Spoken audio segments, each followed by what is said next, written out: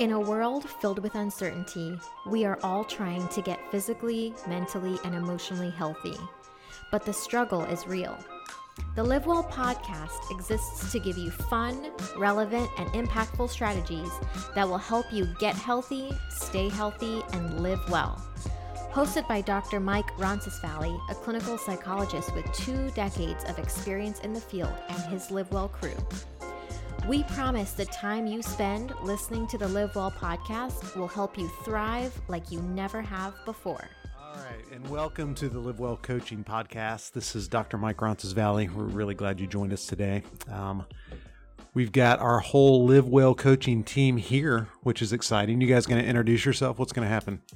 Am I introducing you? Is that how this is going to happen? Yeah, let's see how you do it. Oh, gosh. Well, we'll start with Alana Sadhu, Alana the Great. That's me. Alana, why are you here? What's happening? What's your qualification to be here? That's an excellent question, Dr. Mike. My qualification, I would say, is that you hired me. Let's start there. I did do that. Also, I am the Director of Clinical Programming here at Live Well Coaching, and I'm super excited to spend this Monday morning with you. Excited to have you here, Alana. Give us all the insight that you have about how to respond to the pandemic and stress during the pandemic. It's going to be cool.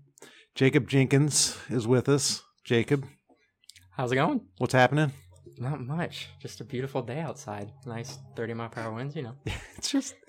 Tropical storm in Florida. It's just a tropical storm in Florida. That happens all the time, right? No big deal. Routine. Megan Torkowski. Hello. Miss Megan. I am here because I've just known you for so long, and I think you really enjoy my company. And seeing as I was hit hard by the pandemic, I think I bring a lot to the table as far as that goes. You bring a lot to the table, just in general, just Megan. in my own presence. So, yes. And then virtually, we have Dr. Chuck Sarconi, our resident expert in all things mental health. Chuck, what's happening, man? That you might want to edit out, Jacob. So appreciate that. We're keeping it. Hey, it's just great to be with you all here. I am on the East Coast, the West Coast of Florida. Sorry, I got my directions right. So I'm here in Clearwater, Florida, and just great to be hanging with you all and be part of the team. So, man, thanks. Glad to have you. Yep.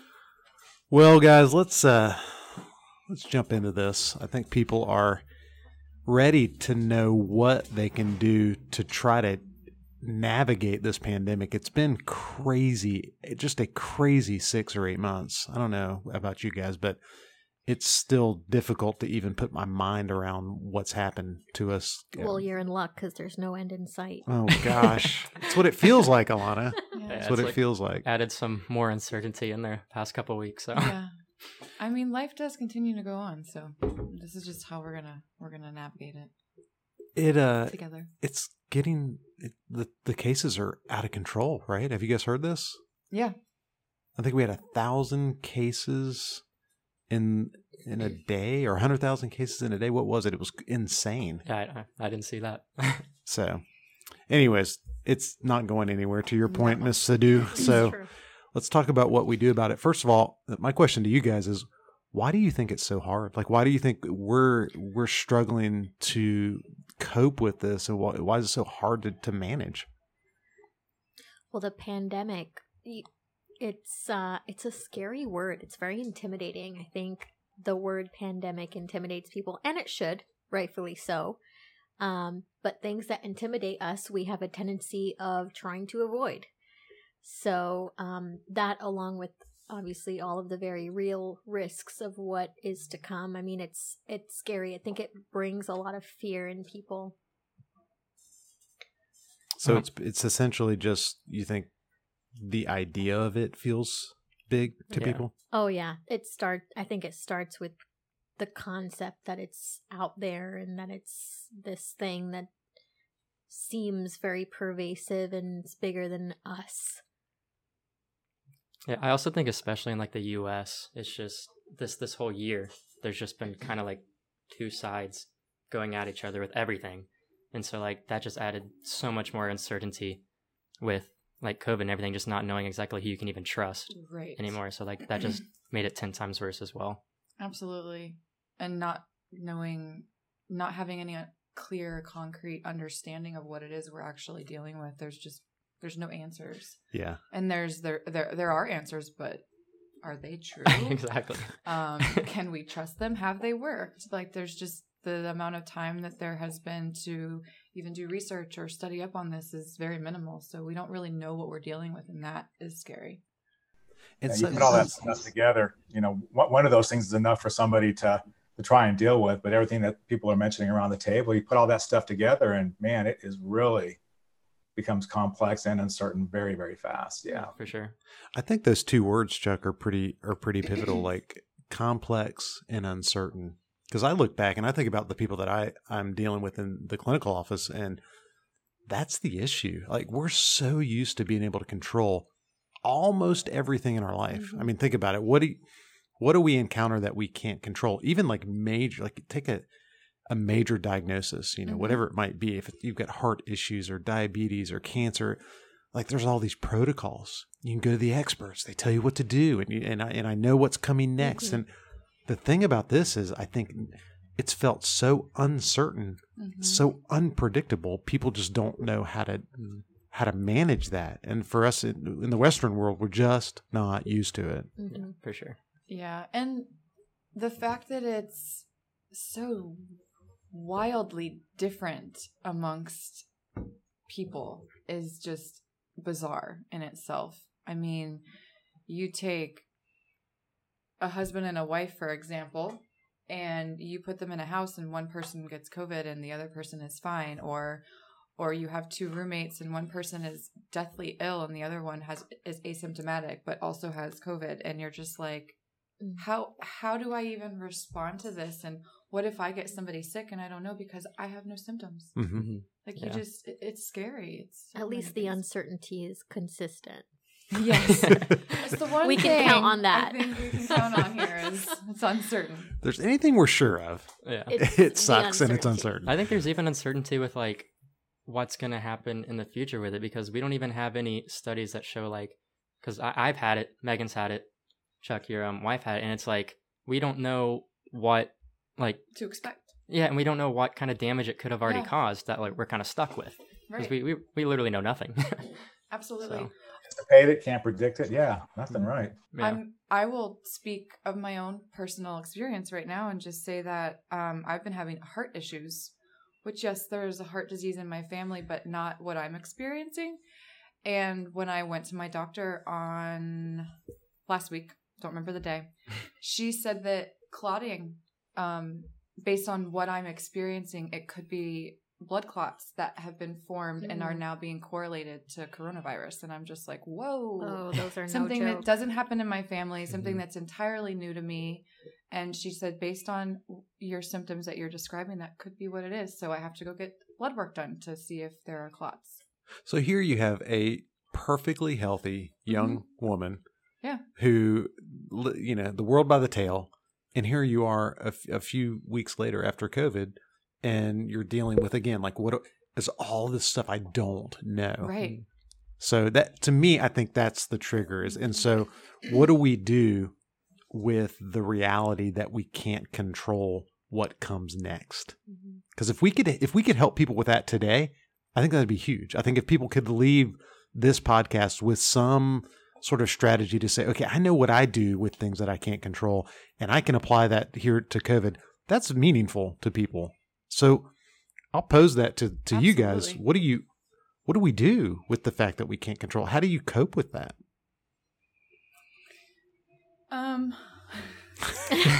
She Don't all speak she at says once. with confidence. That's a loaded question. For me, over the years, I've kind of learned to take things with a grain of salt, whether it is factual or not, because we all respond differently to things. We all hear and see things and perceive things very differently. I do a lot of deep breathing and find trust in myself, and I have a support team that I can look to if all of that fails me. So I try to go forward with my own understanding, and I do research, and I talk to doctors, multiple doctors for different modalities, and just try to have a clear understanding in my mind what I'm getting myself into and know the next steps to move forward. And I make sure that my support team knows what I'm dealing with, because if I don't have them, I would crumble and fall. Like I need to know that there's somebody behind me that can catch me if I can't keep up with what's going on. So that having a support team and knowing, like, figuring out what I can control in this situation and clearly understanding those things helps me. I know on that topic, I know for me personally, when I started dealing with anxiety issues about 2 years ago, before that, I kind of always related to the control response and kind of that side of it. But then once the anxiety happened, I kind of shifted all the way to like a strict fear response where I just wanted to run away from everything and like not even go against it. And I don't know if this kind of lines up, but just like finding a middle ground of those two, I think is very important during these times. Absolutely. Because fear is good because it sends you a signal. It lets you know that there is something going on, whether it's instinctual almost. But once it consumes you, you've got to have that fine balance so that you're not overwhelmed with it and it doesn't disable you from being able to do the things in your life that you should be. And I know you talked about breathing exercises. Something that I've used that's helped me a ton, which is actually learned from you if you want to expand on it, is progressive relaxation. Is something that the more and more I practiced it just anytime like the fear response gets a little too great and the anxiety comes and stress, like it's just helped so much. Even getting better sleep, like it's helped a ton. So I think that's a good segue into something really practical that we can give to people.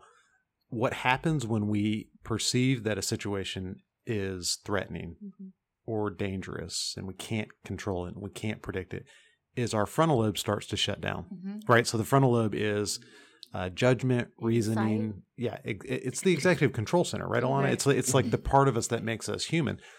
There's another little part of your brain called the amygdala. As the frontal lobe shuts down in response to fear, the amygdala starts to just blow up. We'll scan people's brains that they're anxious.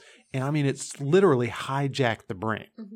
And you're thinking with this little squirrel brain, right? There, when you're freaked out. When you always do that. Who can empathize? Here. Raise your hand if you can empathize. Yeah. Adrenal fatigue coming on.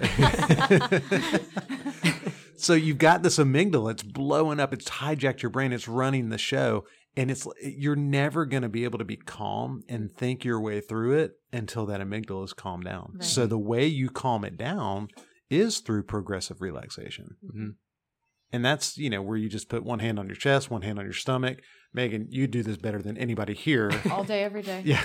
So even with you're a yoga instructor, right? So describe how you breathe from your diaphragm. What does that mean? So most people only breathe with, I want to say into about 35% of their body. When you're breathing, if you're not breathing into your belly, you're sometimes not activating your diaphragm, and it's not hitting the vagus nerve in a way where it should be to calm you down. So, for example, in a fear response,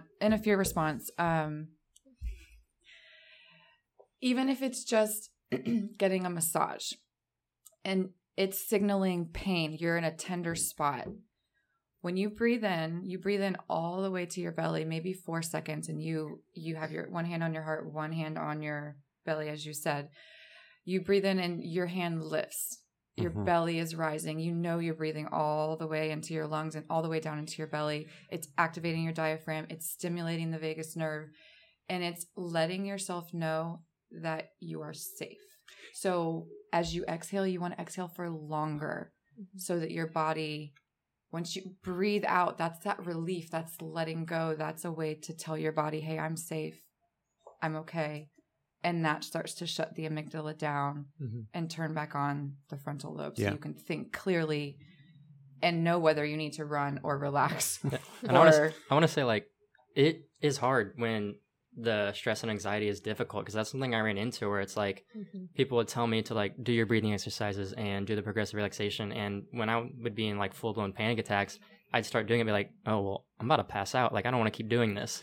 And it's like you just got to keep doing it until you get past that point Yeah. and show yourself you're not going to pass out. Like it's actually going to get better. Yeah. Right. And so, So I walked out into the waiting room one time. This is like a decade ago. You'll love this as a therapist, Alana. I walk out in the waiting room. Nobody else is in there. I'm going to grab my client, right? And the client is literally freaking out in the corner of the waiting room. I have no idea what's going on. I didn't know if he's having like some sort of like heart attack or a panic attack or whatever. So I walk over to the client. I'm like, what's going on? Are you okay? And the guy can't breathe. And oh my God, something bad's going to happen. I mean, the more I talk, the more I knew he's having a panic attack, right? Mhm. So I'm trying to do what you're describing, Jacob. I'm saying, hey, look, you've got to take deep breaths. And I'm walking him through, one hand on the chest, one hand on the stomach. And the more he does it, the more he's freaking out. He's like, no, I'm going to pass out. I'm going to pass out. And I had to say, I was like, look at me in the eye right here. Like, look, you better listen to me because if you don't, this is going to get bad and we're going to call 911 and you're going to go to the ER for a panic attack. Mhm. And that's not necessary. And I somehow I convinced him to just like take a breath in and like, I told him to swallow. I was like, just take it in and just don't breathe out. Just hold it there for like 10 seconds and then exhale all the air out of your lungs. And it took, I don't know, 5 minutes. Mhm. Yeah. But after that 5 minutes, it was like a different guy. Yeah. And Mhm. usually it's like the most difficult 5 minutes of someone's life. Yeah. I Oh, it mean, it's is. very, very difficult. I speak It's from personal traumatizing. experience. Yeah. But when it comes to that, I think like overcoming a panic attack or an anxiety attack, it does get a little bit worse before it gets better. for sure. Absolutely. And you just hit something on the head. Like breathing for some people doesn't come easy. Mhm. Some people have issues with breathing and they can't take those full breaths, whether it's a condition that they have, a medical condition, or it could even be related to trauma because Mhm. they're in the military, they're trained to shoot on their breath. So like think about all the other things that happen when you tell somebody to Mhm. just breathe. Sometimes that's triggering for them in itself. Mhm. So we also have to remember that there are other modalities to work on with the, what's it called again? Mental, The progressive Yes. relaxation. There we Yes, go. that. the thing that I need to do all the time. Yeah. Real The quick, thing real that quick. we all need to do. Chuck, do you have anything you want to input on? So I love that example, Mike, of your client. And what Amanda's saying, breathing for some folks is just not going to work. And what would we do, or what would somebody do if they were by themselves? There wasn't somebody like a Dr. Mike to be able to say, look, focus, look me in the eye, focus, and to walk them through that. So what could somebody do if they're by themselves and they're starting to feel this panic attack, the breathing thing isn't working? So I think for me, I'll answer that question. If you feel like the breathing isn't working, one strategy that kind of gets that adrenaline and cortisol out of your bloodstream is to get your body moving, Mhm. right? Mhm. So if you can't breathe, you really would be better off getting up out of your chair, get off the floor, wherever you're at in this panic Get attack. out of fetal position. Yes. And go outside and start running. Mhm. Like literally just run a mile. Yeah. Or get on your bike, ride as fast as you, and you can't walk leisurely.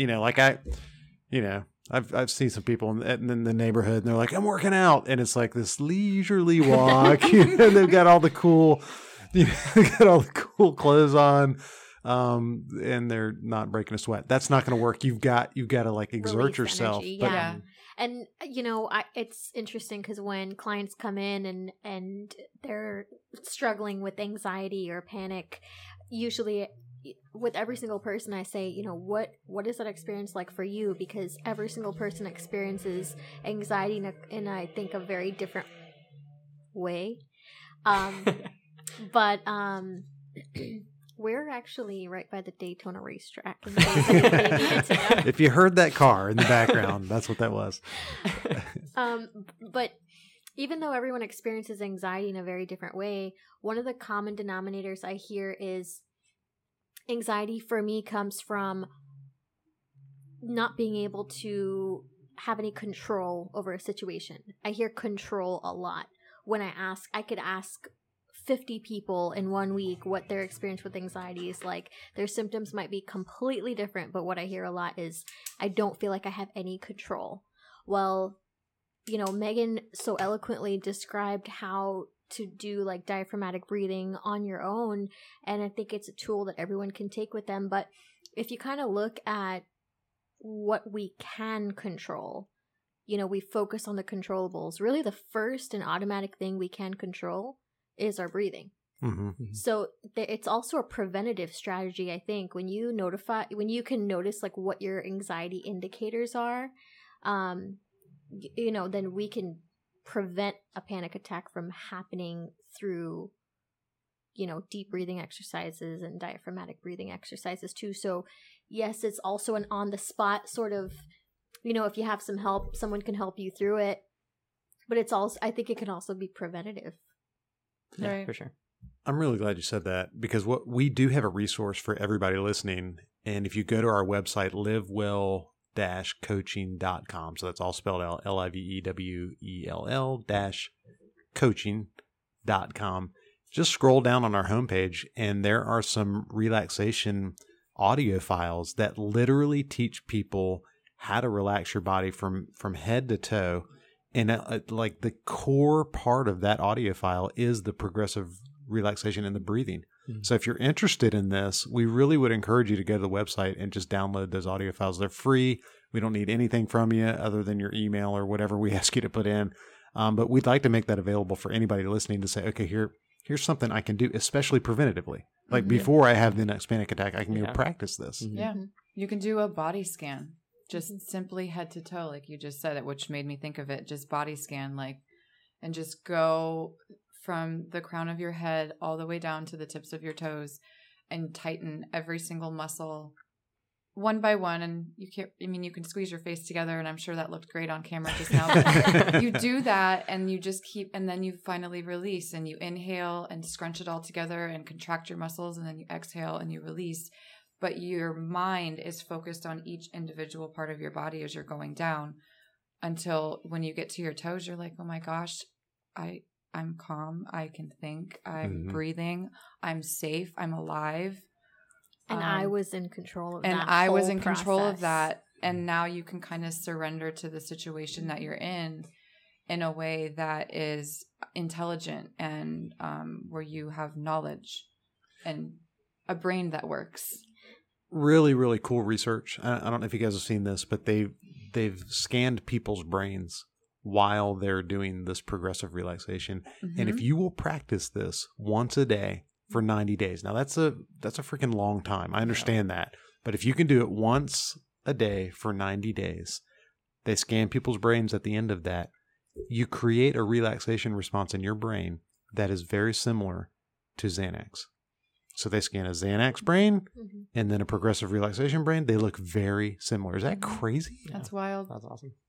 That's I really believe it. cool. I believe it too. And honestly, so we respond to fear, as we were just talking about, and you mentioned preventative measures, Alana, and think about like little situations that you might get yourself into on a daily basis that could, release the stress response, and you could react in a fear way, or you could use the tool that you're practicing to come out of that. And the next time something comes up that's stressful or scary, your body might initially respond to it with the relaxation method rather than the fear mode, which is amazing. Because you've taught your body over time to do that, and you've practiced it, and your body now says, oh, I'm afraid of this.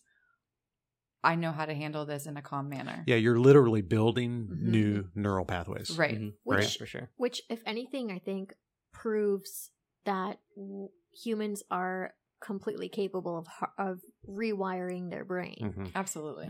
There's some, I think, there's the neuroplasticity of it all that shows that, hey, if we have an automatic response to something and we want to do something about how we respond, we can change that. When I was trained, not that long ago. I mean, seriously, it wasn't that long ago. Maybe 20 years. It's so hard to say. Back in the Jurassic Yeah, back. era. Wow. You guys y'all are so mean. Anyways, 15 or 20 years ago when I was being trained, I was taught that brain cells died, right? So that was the whole idea, is like you lose a percentage of your brain cells before you as you age, and by the time you're 50. Well, what we know now is that while that's probably true, you actually can build new ones, brain cells. Oh yeah, isn't that crazy? That's awesome. I mean, that's a big development in neuropsychology. I don't think I have, but I'm sure you have. You just don't know it. We can't see our brains. So they're growing in there. Yeah. All right, so here's what I say we do. What we've established is we're all stressed out by the pandemic. We all see this as a very difficult situation because it's new, it's unique, it's unpredictable, and we can't control it. We know that activates adrenaline and cortisol in our body, and that the only thing that can sort of take care of that amygdala-driven process in the body is progressive relaxation. And that's what kind of turns your amygdala off and your frontal lobe back on. And I think the last thing we would want to leave people with is like, what do you do once your frontal lobe is turned back on? How do you start to think through the pandemic in a way that yields peace? What do y'all think? I mean, Jacob, you've been there. You've been in it. Yeah, I think it's stuff we've touched on a lot. And I was actually going to bring up, you recently wrote an article called The Coronavirus Comeback, and just kind of like stuff about that. And I think that'd be a great way to kind of piece this all together, kind of leave them with like how we can come back from this and what to do after that. And yeah, I know there was something you mentioned about like resilient people and like the kind of stuff that they have. And I think it was internal locus of control was like the words you've used. And there was a lot of things we touched on. And for me, like it's easy to say just focus on what you can control and like don't focus on what you can't. But I'm just kind of touching on like how we can practice that and actually do it is like a different thing. And I think that's something that you'd probably be able to explain better than I could, because it's just like I just kind of do it, but you know how we do it. So I had a friend that had a dog, and the dog's name was Sugar. Oh, and yeah, it's cute. It's really cute.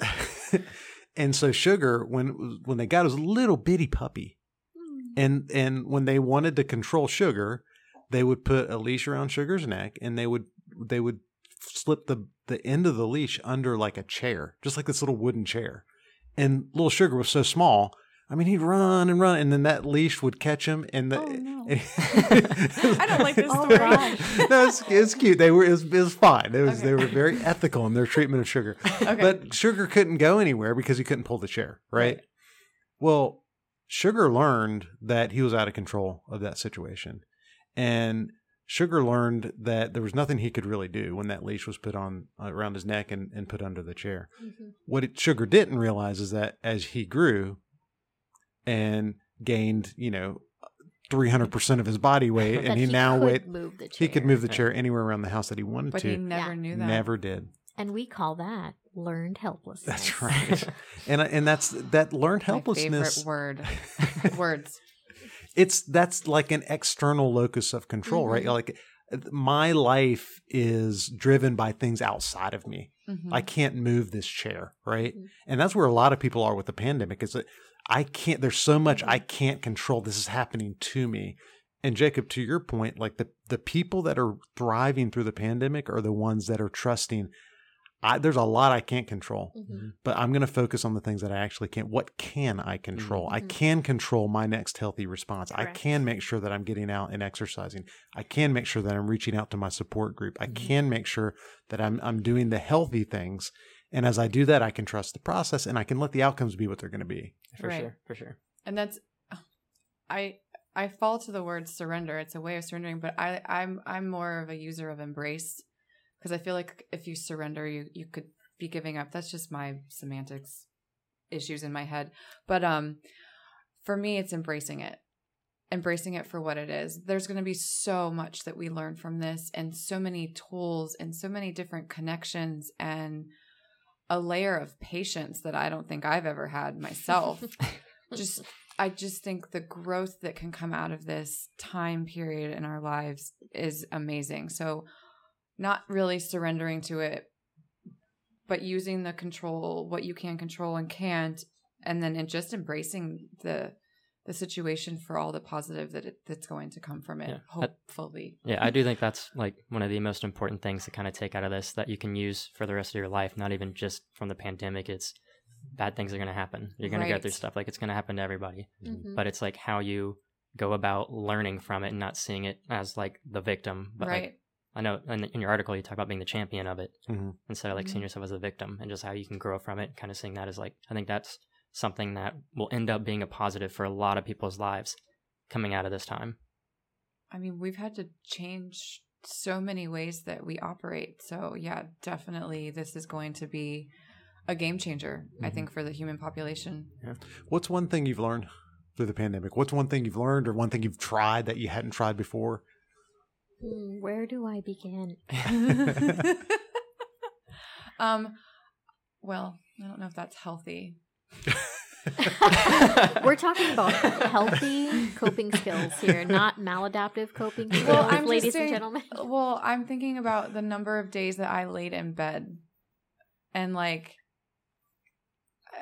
I'm trying to word it in a way that is healthy. I laid in bed for an absurd amount of days. This is when you had COVID? When I had coronavirus. Okay. Mm-hmm. When I was, and this is something I learned. So normally when I'm sick, I kind of push myself, and I get better, and I push myself to go forward, even though I'm not fully well and I still have a little bit of the whatever going on, if it's a cough, and I push myself to go back to work, and I push myself to do these things. This time I learned that I can't do that. There's still stuff that I don't know that's happening inside of my body, and the only thing that I can do is be patient with myself and walk in the understanding that this is just something that happened, and I'm going to have to be okay with the result of it because it's already done. Like, Yeah. I can't go backwards. So Megan, that's really good though, because what you're doing is your frontal lobe's turned on now, right? Mhm. So Yeah. you're not in that fear threat mode, and you're just letting yourself yield to what you can't control, Mhm. but you're living in this moment wholeheartedly. Yeah, there's a bunch of research on wholehearted living that I think is appropriate to the pandemic. Like the idea that we can fully embrace moments and live in moments, and there's value to like that right here, right now. And who knows, whether there's an issue we've got to confront next week or next month, and who knows who's going to get COVID, and who knows what effect that's going to have on whose job. But we have today, Yeah. right. and there's value to that. And to me, culturally, if we could learn that's the silver lining in all of this. That's the beauty that comes out of the ashes, right? Mm-hmm. Being present. I think for me, like, one big thing that I learned is just when I had COVID, I isolated. I went and lived in my family's camper for like a whole 10 days. And it just made me realize like how important it is, especially for like my mental health, just to be around people that like love me and care for me, like how much that actually like influences my life without even realizing. So that was something I kind of came away with that would be a positive, actually having it and stuff like that. So Absolutely. You get isolated when you have COVID, and you learn how to reach out. yeah. Chuck, Alana, what do you guys think? Yeah, I think that's part of it for us too. What both Amanda and Jacob said, kind of combining that. It's, always try to have fun with whatever's in front of us. It's hard to have fun sometimes with stuff like this, but I think when we kind of back off, or when I backed off a bit, and kind of gave some grace and some permission to do some things differently, because it's, the difference is the how. The what is the same. We want human interaction. We want to connect with others. We want to go out and do stuff. We want to be busy. We want to be productive. We want to contribute. The what is the same, which changes the how. Right. Yeah. And so, still around the corner with that, but trying to have fun with the differences in the how. I love that. Me too. Yeah. And I think for me, I have learned how to do media detoxes, and we can talk more about that in our next podcast. But sure. but really, in the midst of the pandemic, a lot of us are stuck at home, and we're stuck with news, and we're stuck with media and social media, and that's all we have. That's the information we have coming in, and a lot of studies show that that's a good way to have like information overload and can really cause a lot of, mental distress and emotional distress. So I learned how to, have certain couple hours per day of just detoxing from all sources of media.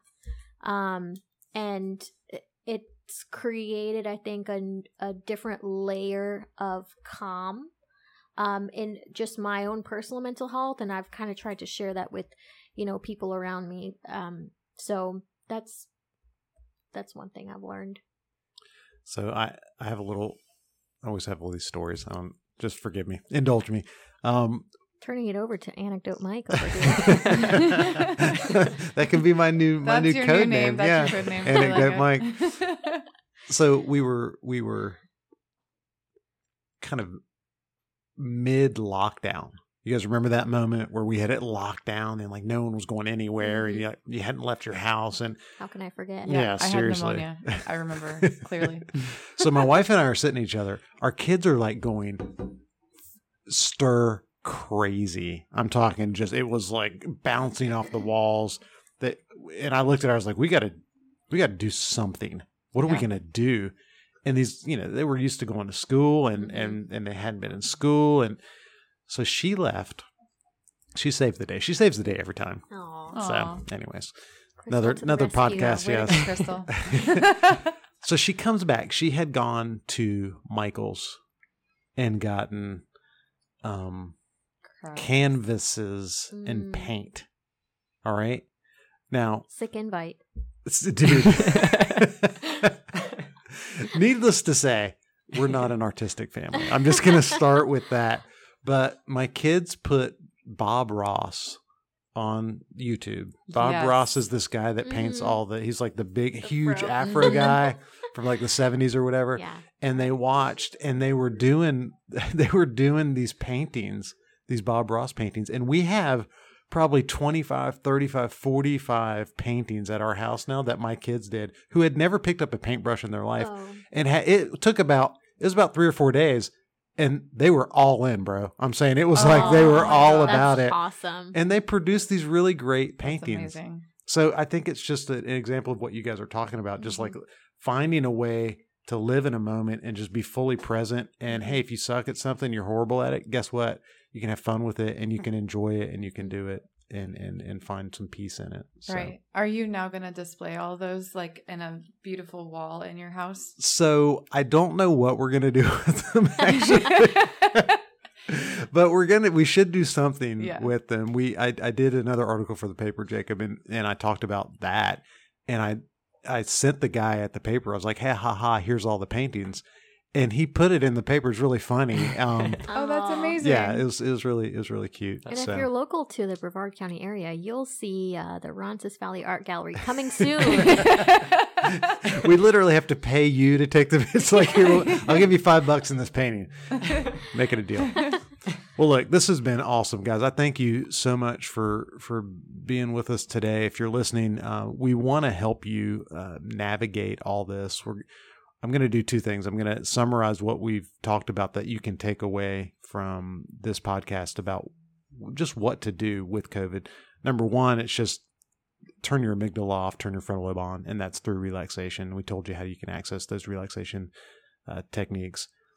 Once your frontal lobe's back on, you can start to think differently. You can start to envision a life differently that's based on an internal locus of control. And if you don't want to be like Sugar, you can kind of build your support team. You can surrender, the things that you can't control and look for ways to live right here, right now in these moments that are before us. And that all happens. That starts in the battleground of your mind, right? If you're listening today and you're having a real hard time, we want to help you. We want to give you access to a resource that we've built called Live Well Coaching. This is an app that goes on your phone where a coach like Jacob will give you feedback minute by minute, moment by moment through that app. Good, healthy cognitive behavioral tools to help you get healthy and stay healthy. But then you also have access to your coach through the app and ask for feedback and support and accountability for helping you make progress on your goals. So if you have any interest in learning more about Live Well Coaching, we'd love to talk to you and just give you all the information you could ever want about that process. And our hope for you is that you'd use the app and that you'd use our coaches to help you get healthy and stay healthy and get real serious about taking control of your life. That's one thing you can do in the pandemic is you can start Live Well Coaching, and you can start, doing things that are healthy for you and that help you go forward. So if you're interested, go to livewell-coaching.com and you can get all the information about that. livewellcoaching.com. All right, guys, thank you so much for listening. Until next time, we hope that you do whatever you can to live the life you've always wanted. Have a great day. Adios. Have a happy Monday.